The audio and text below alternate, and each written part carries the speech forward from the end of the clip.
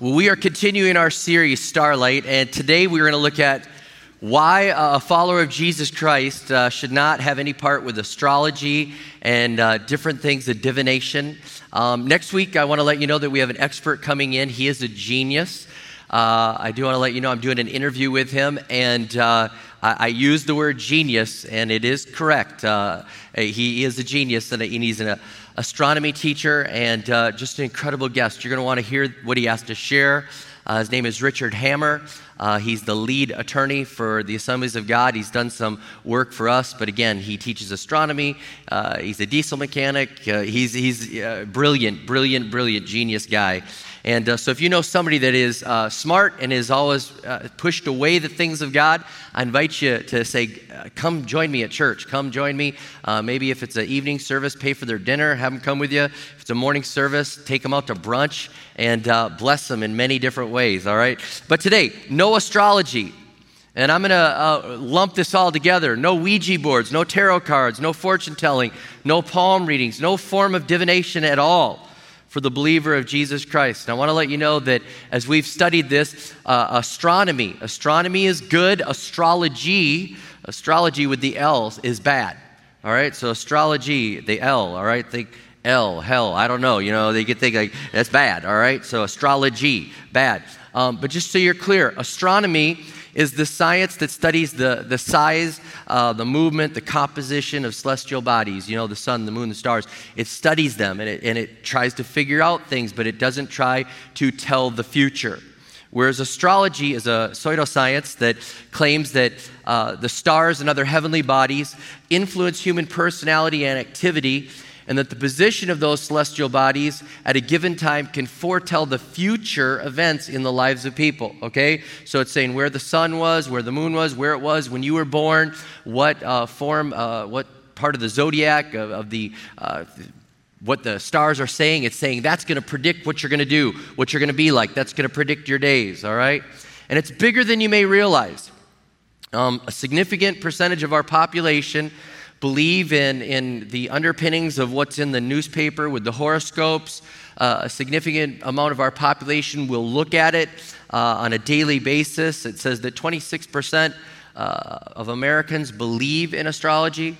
It's saying that less people, again, this Smithsonian study was saying that less people are rejecting horoscopes as not being scientific. 2/3 of people occasionally look at their horoscope. You don't have to raise your hand. 4 out of 5 teens, this really troubles me, 4 out of 5 teenagers regularly read their horoscope. I thought that's just in a world that wants a quick thing. They want something right now. They want something, and they're looking at something that is so counterfeit. And that, of all the stats that I saw, it really concerned me greatly that 4 out of 5 teenagers would look at horoscopes. I'm thinking, where are the dads and moms like my parents, okay? I mean, I can remember when I was in elementary school, the teacher was teaching on the signs of the zodiac. Here's astrology, and we're going to look, and what sign are you? And I had no clue. I'd never heard this before. And she said, well, what sign are you? And I just panicked in the moment. I said, I'm the sign of the cross. I just didn't know, I was like, the cross, I'm the cross sign. She's like, there is no sign. I was like, yeah, there is. And she's like, no, there isn't. When's your birthday? And so I told her my birthday, and she said, oh, you're this? And I was like, no, I think I'm cross, And she's like, no, for the project here, you have to do your astrology, you have to do your sign and your zodiac. And I said, yeah, I don't think I should do that. I said, I think if my mom hears about this, there's going to be trouble. I mean, you don't want me to call my mom, okay? Because if my mom comes in, she's not going to go for this. I'm the sign of the cross. I said, because if she comes in like she's a praying, no compromise, all in, spirit-filled woman of God, she's going to attack you. I mean, don't you, it could get ugly. You know what I'm saying? And the teacher was like so afraid of my mom. She's like, why don't you do the cross and your sign? All right, do both of them. All right. That was the compromise. I'm just telling you, we have drifted, we've dabbled. We've just taken a look at it. We've been peeking at it. And I'm telling you what, that there's no place for a follower of Jesus Christ. I'm praying that today would wake you up.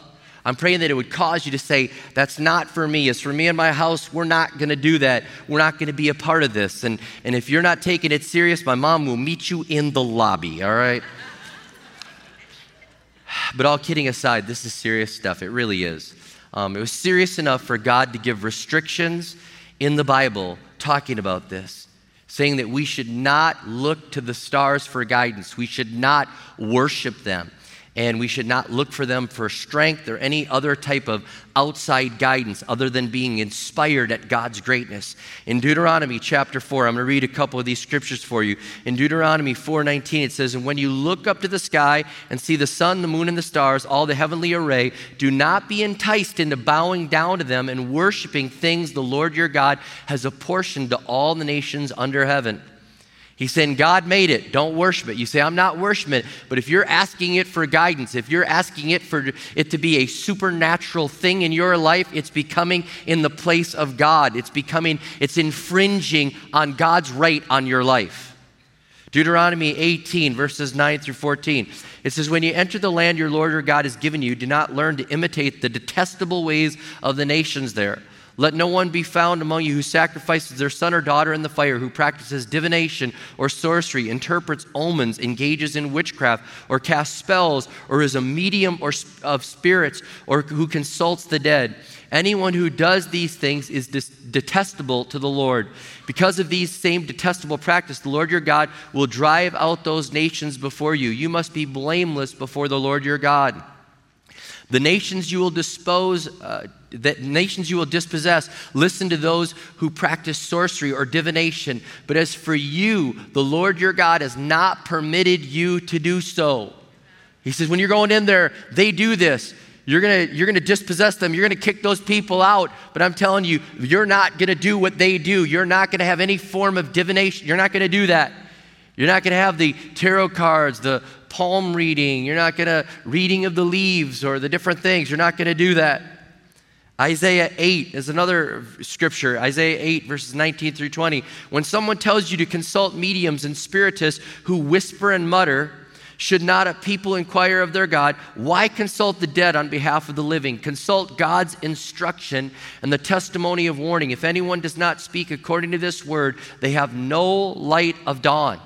And he's saying, don't go to those people that are chirping, that are going there, and they're on there. And all I can see right now is the people that are on TV saying, hey, we'll tell you your fortune. We'll do this late night TV. And they're trying to tell you, and they're chirping. You go to a popular tourist area in most of America, and you'll see people that have palm reading and tarot cards and different things.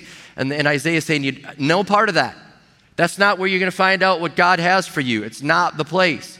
In Jeremiah 10:2, this is what the Lord says, "Do not learn the ways of the nations or be terrified by signs in the heavens, though the nations are terrified by them." See, because back in the Bible days, when an eclipse would take place, the people would be terrified. They would say that demons were eating the sun. And here it is in God's word. He's saying, don't be terrified of the things that are happening in the sky. Don't fall prey for the things that the other nations are doing. As a matter of fact, there'll be a major solar eclipse, I believe August 21st. It's interesting, right as we finish this series, there'll be a major solar eclipse. But he's saying not in God's family. It won't have any part in God's family. And it gets very serious in Deuteronomy 17, and I won't read that chapter, but in Deuteronomy 17, it's a capital offense. It's a capital offense for someone to use the stars as guidance, for someone to go ahead and to say that that's fortune telling, or to do spiritism, or to do what we would, again, use as tarot cards or palm reading. It was a capital offense. And I want to tell you, this was pre-Jesus. Now that we live in a dispensation of grace, God calls everyone to the grace in Jesus Christ. We don't have that death penalty. But pre-Jesus, the people, in order to stay pure, in order to not be corrupt, had the death penalty for that type of behavior. Thank God it's not in place anymore today, but you got to understand, this is how serious that God took it. He's like, this will have no place in the follower of God. Now, some of you might say, but wait a minute. What about the Star of Bethlehem? I mean, we got the Christmas story, and those guys were following a star. I'll take just a moment for that. The term for magi was used by the ancient Persians and Babylonians, and it was used for the wise men. Some of them did do astrology. Not all of them, but some of them did do astrology. But I want to let you know that originally astrology started out again as just the study of the stars. And then it was like astronomy became the study of the stars, and astrology became getting guidance from the stars. Okay? And so in all likelihood, they were more people that were devoted to astronomy than astrology. Okay, you say, well, what about the star? What about the star that was there? Here they are following the star. In Numbers 24:17, it was prophetic. And everyone was looking for the star that would announce who the Savior of the world was. In Numbers 24:17, it says, I see him, but not now. I behold him, but not near. A star will come out of Jacob. A scepter will rise out of Israel. He will crush the foreheads of Moab. And so from that scripture, they were looking for someone. They were looking for a star. They were wondering what star would be able to point out where the star would come out of Jacob. And in that moment, I believe that the Bethlehem star was a marvelous aberration. I just believe that it was a supernatural thing. Some have said, well, was it a planet, or was it this, or was it a galaxy, or was it a shooting star? What was it? I believe it was a marvelous aberration where God opened the eyes of certain people so they could see where his son was born.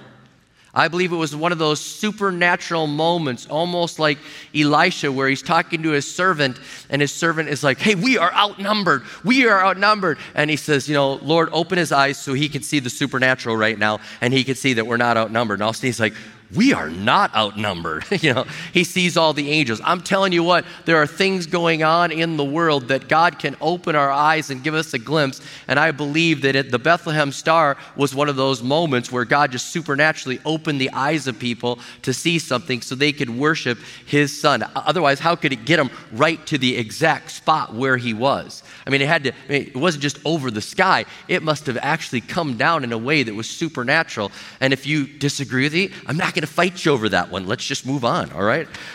But that is consistent with the restrictions and with the strong voice of God forbidding people to look to the stars for direction, to look to them, to show them what they were supposed to do with their life, to say that they were supposed to live a certain way, or to actually to worship the stars, the moon, the sun. So I believe today that when astrology is being used, it's a form of divination, that it's forbidden. Again, I want to be very clear. Astrology, horoscopes, tarot cards, palm reading, Ouija boards. Again, people think that it's something that's so innocent. You could buy a Ouija board in a toy store. And I'm telling you what, it's just a form of this. It's on that track. And you may say, well, it's a lesser thing. It doesn't matter. It's in the wrong side of the column for a believer in Jesus Christ, for a follower of God. It's an attempt to seek knowledge and guidance is what it is. It's an attempt to seek knowledge and guidance or secrets through other sources other than God. Okay? And it happened in the Bible days, and it happens today, where people will try to seek things. And some people are like, well, man, it seemed like it was kind of close. Or, man, I'm telling you, that palm reader kind of was pretty close to where I was going. And she said, I'm telling you what, it's a counterfeit. It's a counterfeit. It was in the days of the Bible. It's still around today, and it's a counterfeit. And there's a little bit of substance to it, but it's a counterfeit. And there's a story that I just want to just tell you a little bit about. You can read later in Acts chapter 16. The Apostle Paul and Silas are in Philippi. And as they're in that town, the Bible tells us that there was a woman that was following them. In Acts 16, it says there was a woman that was possessed, that she would tell people's fortunes, and that she was actually owned by someone else in the town. And they made a lot of money off of this girl fortune telling, using this and being able to do fortune telling, whatever means she used. And she would follow them around the town, and she used to taunt Paul and Silas. And she's like, these two are servants of the Most High God. And after a while, there just must have been a moment where the Holy Spirit just welled up in Paul, and he turned around, and he's like, in the name of Jesus, come out. And that lady, the demon goes out. She loses her ability to tell the future. The Bible tells us in Acts 16 that her owners were upset about this because they lost money. It's interesting. You hear that saying, follow the money. These guys were like, they lose all their money. They lose the money from the fortune teller girl. And so the guy raises up fake charges against them so that they're thrown in jail. All because they were not allowing a woman to taunt them who was telling people their future. And they're making it very clear that light casts out darkness. Greater is he that's in you than he that's in the world. Okay, so this is going on, and these practices, anything like this is a form of manipulation. It's trying to get God to do what you want him to do. It's trying to look at your future and manipulate the circumstances. And as much as that may fascinate you, God is forbidding us to look and try to glance at the future. Anything he's not revealing is not for us to know. Matter of fact, Deuteronomy 29:29 says, the secret things belong to the Lord our God, but the things revealed belong to us and to our children forever, that we may follow all the words of this law. He's saying the secret things belong to God, the secret things. And we're all like, I want the secret things. I want the secret things. I want the secret things. I'm looking for those secret things. Matter of fact, even when I tell people about supernatural things that happen within our church, other people are like, oh, can they pray for me? I'd like to get a glimpse in that. You see what I'm saying? There's just a hunger to look forward. It's okay to look forward in God's word and say, God, whatever you want to reveal to me from your word, reveal it to me, bring it to me. I want to know everything you can show me from your word. It's okay by the power of the Holy Spirit to have the Holy Spirit download anything into your spirit and lead you into anything that he wants to lead you into. And he will do that. But we are not to look for any other means. Again, John 16, verse 13. But when he, the Spirit of truth, comes, he will guide you into all the truth. He will not speak on his own. He will speak only what he hears, and he will tell you what is yet to come. That's speaking of the Holy Spirit. And the Holy Spirit will lead you and guide you into all truth. The Holy Spirit will give you sometimes glimpses into things you need to do for that very next moment, for the day, for maybe a year from now. The Holy Spirit will give you those glimpses, but not horoscopes, not tarot cards, not astrology. We're banned from those things. God reveals, God guides, and we need to seek him. That's what we need to do. God, we seek you and we desire you. And it doesn't matter, again, I feel the weight of this. It doesn't matter if it's serious belief, curiosity, or amusements. The believer in Jesus Christ needs to have no part in this. They need to have no part of it in this. And God's just saying, I don't want you to do this because it takes you away from me. It starts to get you to seek other things rather than the word. I don't think a believer in Jesus Christ can be there like, Lord, today, I just pray that my life would really align with my horoscope. I just really pray today it lines up, by the way, I'm a Libra, and I just pray it lines, I don't think you can do that. I don't think you can, Lord, as we just use this Ouija board, we just pray your hand would guide. I mean, seriously? It sounds stupid, but people are doing it. People are dabbling with it. God cannot bless that. God cannot bless that. I feel like God just wants me to pause for just a moment. I'm just telling you, seriously, especially for the teens, if you're messing around with that, I mean, there are just, I don't even want to name the things. I don't want to give them just credibility, but there's things going around on the internet and things that teens are doing and things that they're saying in the mirrors and this and the internet and just all these different, I'm telling you what, if you've been dabbling in this, you need to go forward and ask for prayer at the end of service. Get the pastors to pray for you. I don't think it'd be inappropriate for you to even be anointed with oil. Oil is symbolic of the Holy Spirit. That's all it is. And so someone may anoint you and we say, Holy Spirit, seal this person. They turn away from this stuff and they want nothing to do with it. All right? It doesn't work. It doesn't work. I don't want you to expose yourself to it. I feel I just got to go here in my sermon to Acts 19. Acts 19. After there was a moment there where the Spirit of God, again, won a battle. The Holy Spirit shows that he's more powerful, that he is stronger. The Apostle Paul has a moment where the Spirit of God is just stronger and the people are convicted of their evil ways. In Acts 19, verse 18, it says, many of those who believed now came and openly confessed what they had done.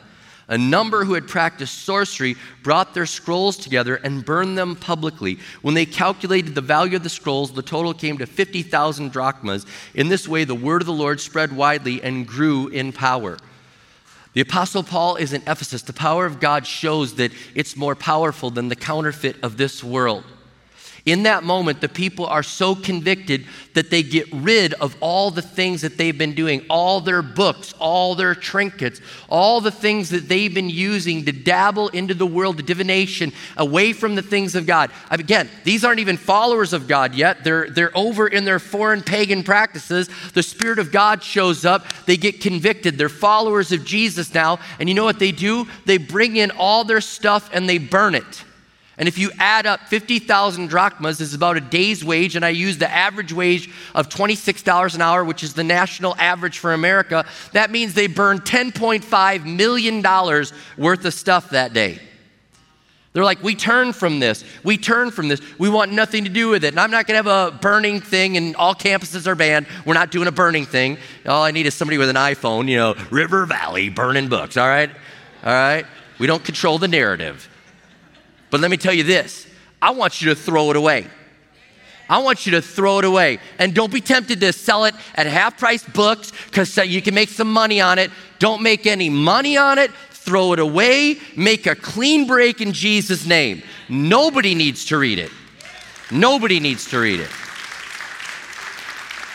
Some of you can bring it into the church. You know how much it's worth, and you can't throw it away. We'll fill our dumpster full of it, all right? We'll throw it away. Some of you need to go and talk to a prayer team member immediately after service, confess that you've been a part of this, ask them to pray for you, and then maybe give them your phone number so they can hold you accountable. Again, because what's going to happen when you leave the church, all of a sudden the enemy's going to say, but that's worth a lot of money. I don't think he was meaning that exactly. That's been in your family a long time. I'm going to tell you this. Don't hate your sins and then hold on to them for a later date. Seriously. Don't put evil on the shelf. Get it out of your house. Don't glance at your horoscope. Turn the page in Jesus' name and say, I'm going to look at the Word of God and let the Spirit of God and the Word of God guide me, not the horoscope in the newspaper. All right? It's crazy that we do this stuff, and we've got to say, God, we renounce this and we get away from it. Now, without getting too technical on this, it doesn't work. Countless peer reviews have shown it doesn't work. The horoscopes don't work. I mean, it was based on 5,000 observable stars.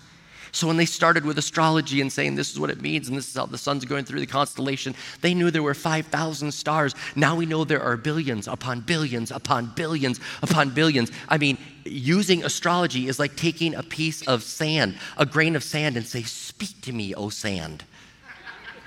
Oh, grain of sand, speak. I mean, that's dumber than the magic 8 ball. You know what I'm saying? That's just dumb. That is dumb. Throw that away too. So my mom's like, get that magic 8 ball out of this house. I said, it belonged to my friend. Well, your friend shouldn't have it either. Tell him to come to talk to mom. All right. Anyways. Another thing, you think about this. The earth is moving. The constellation boundaries are shifting. You may not realize this, but the earth is actually wobbling, okay? There's a wobble that's going on because the gravitational pull of the moon, okay, and it's off, it's tilting. It's because the gravitational pull, the angle that we were at years ago is different than what it is now. Right now, currently, the sun and the moon go through 22 constellations, not 12. Matter of fact, in the ancients, they divided into 12 equal things. The sun didn't even stay in the same constellation for the same amount of time. It was 7 days or 30 days, and yet we use it in a whole month. Do you understand? The earth is wobbling. The gravitational pull of the moon, the equatorial bulge that's going on. I almost grabbed my gut. The equatorial gut. Okay, the earth, because it's spinning, it's wider at the middle. Think tilt-a-whirl, where your neck fat goes that way and your belly, and then you go that way, you know what I'm saying? Think that way.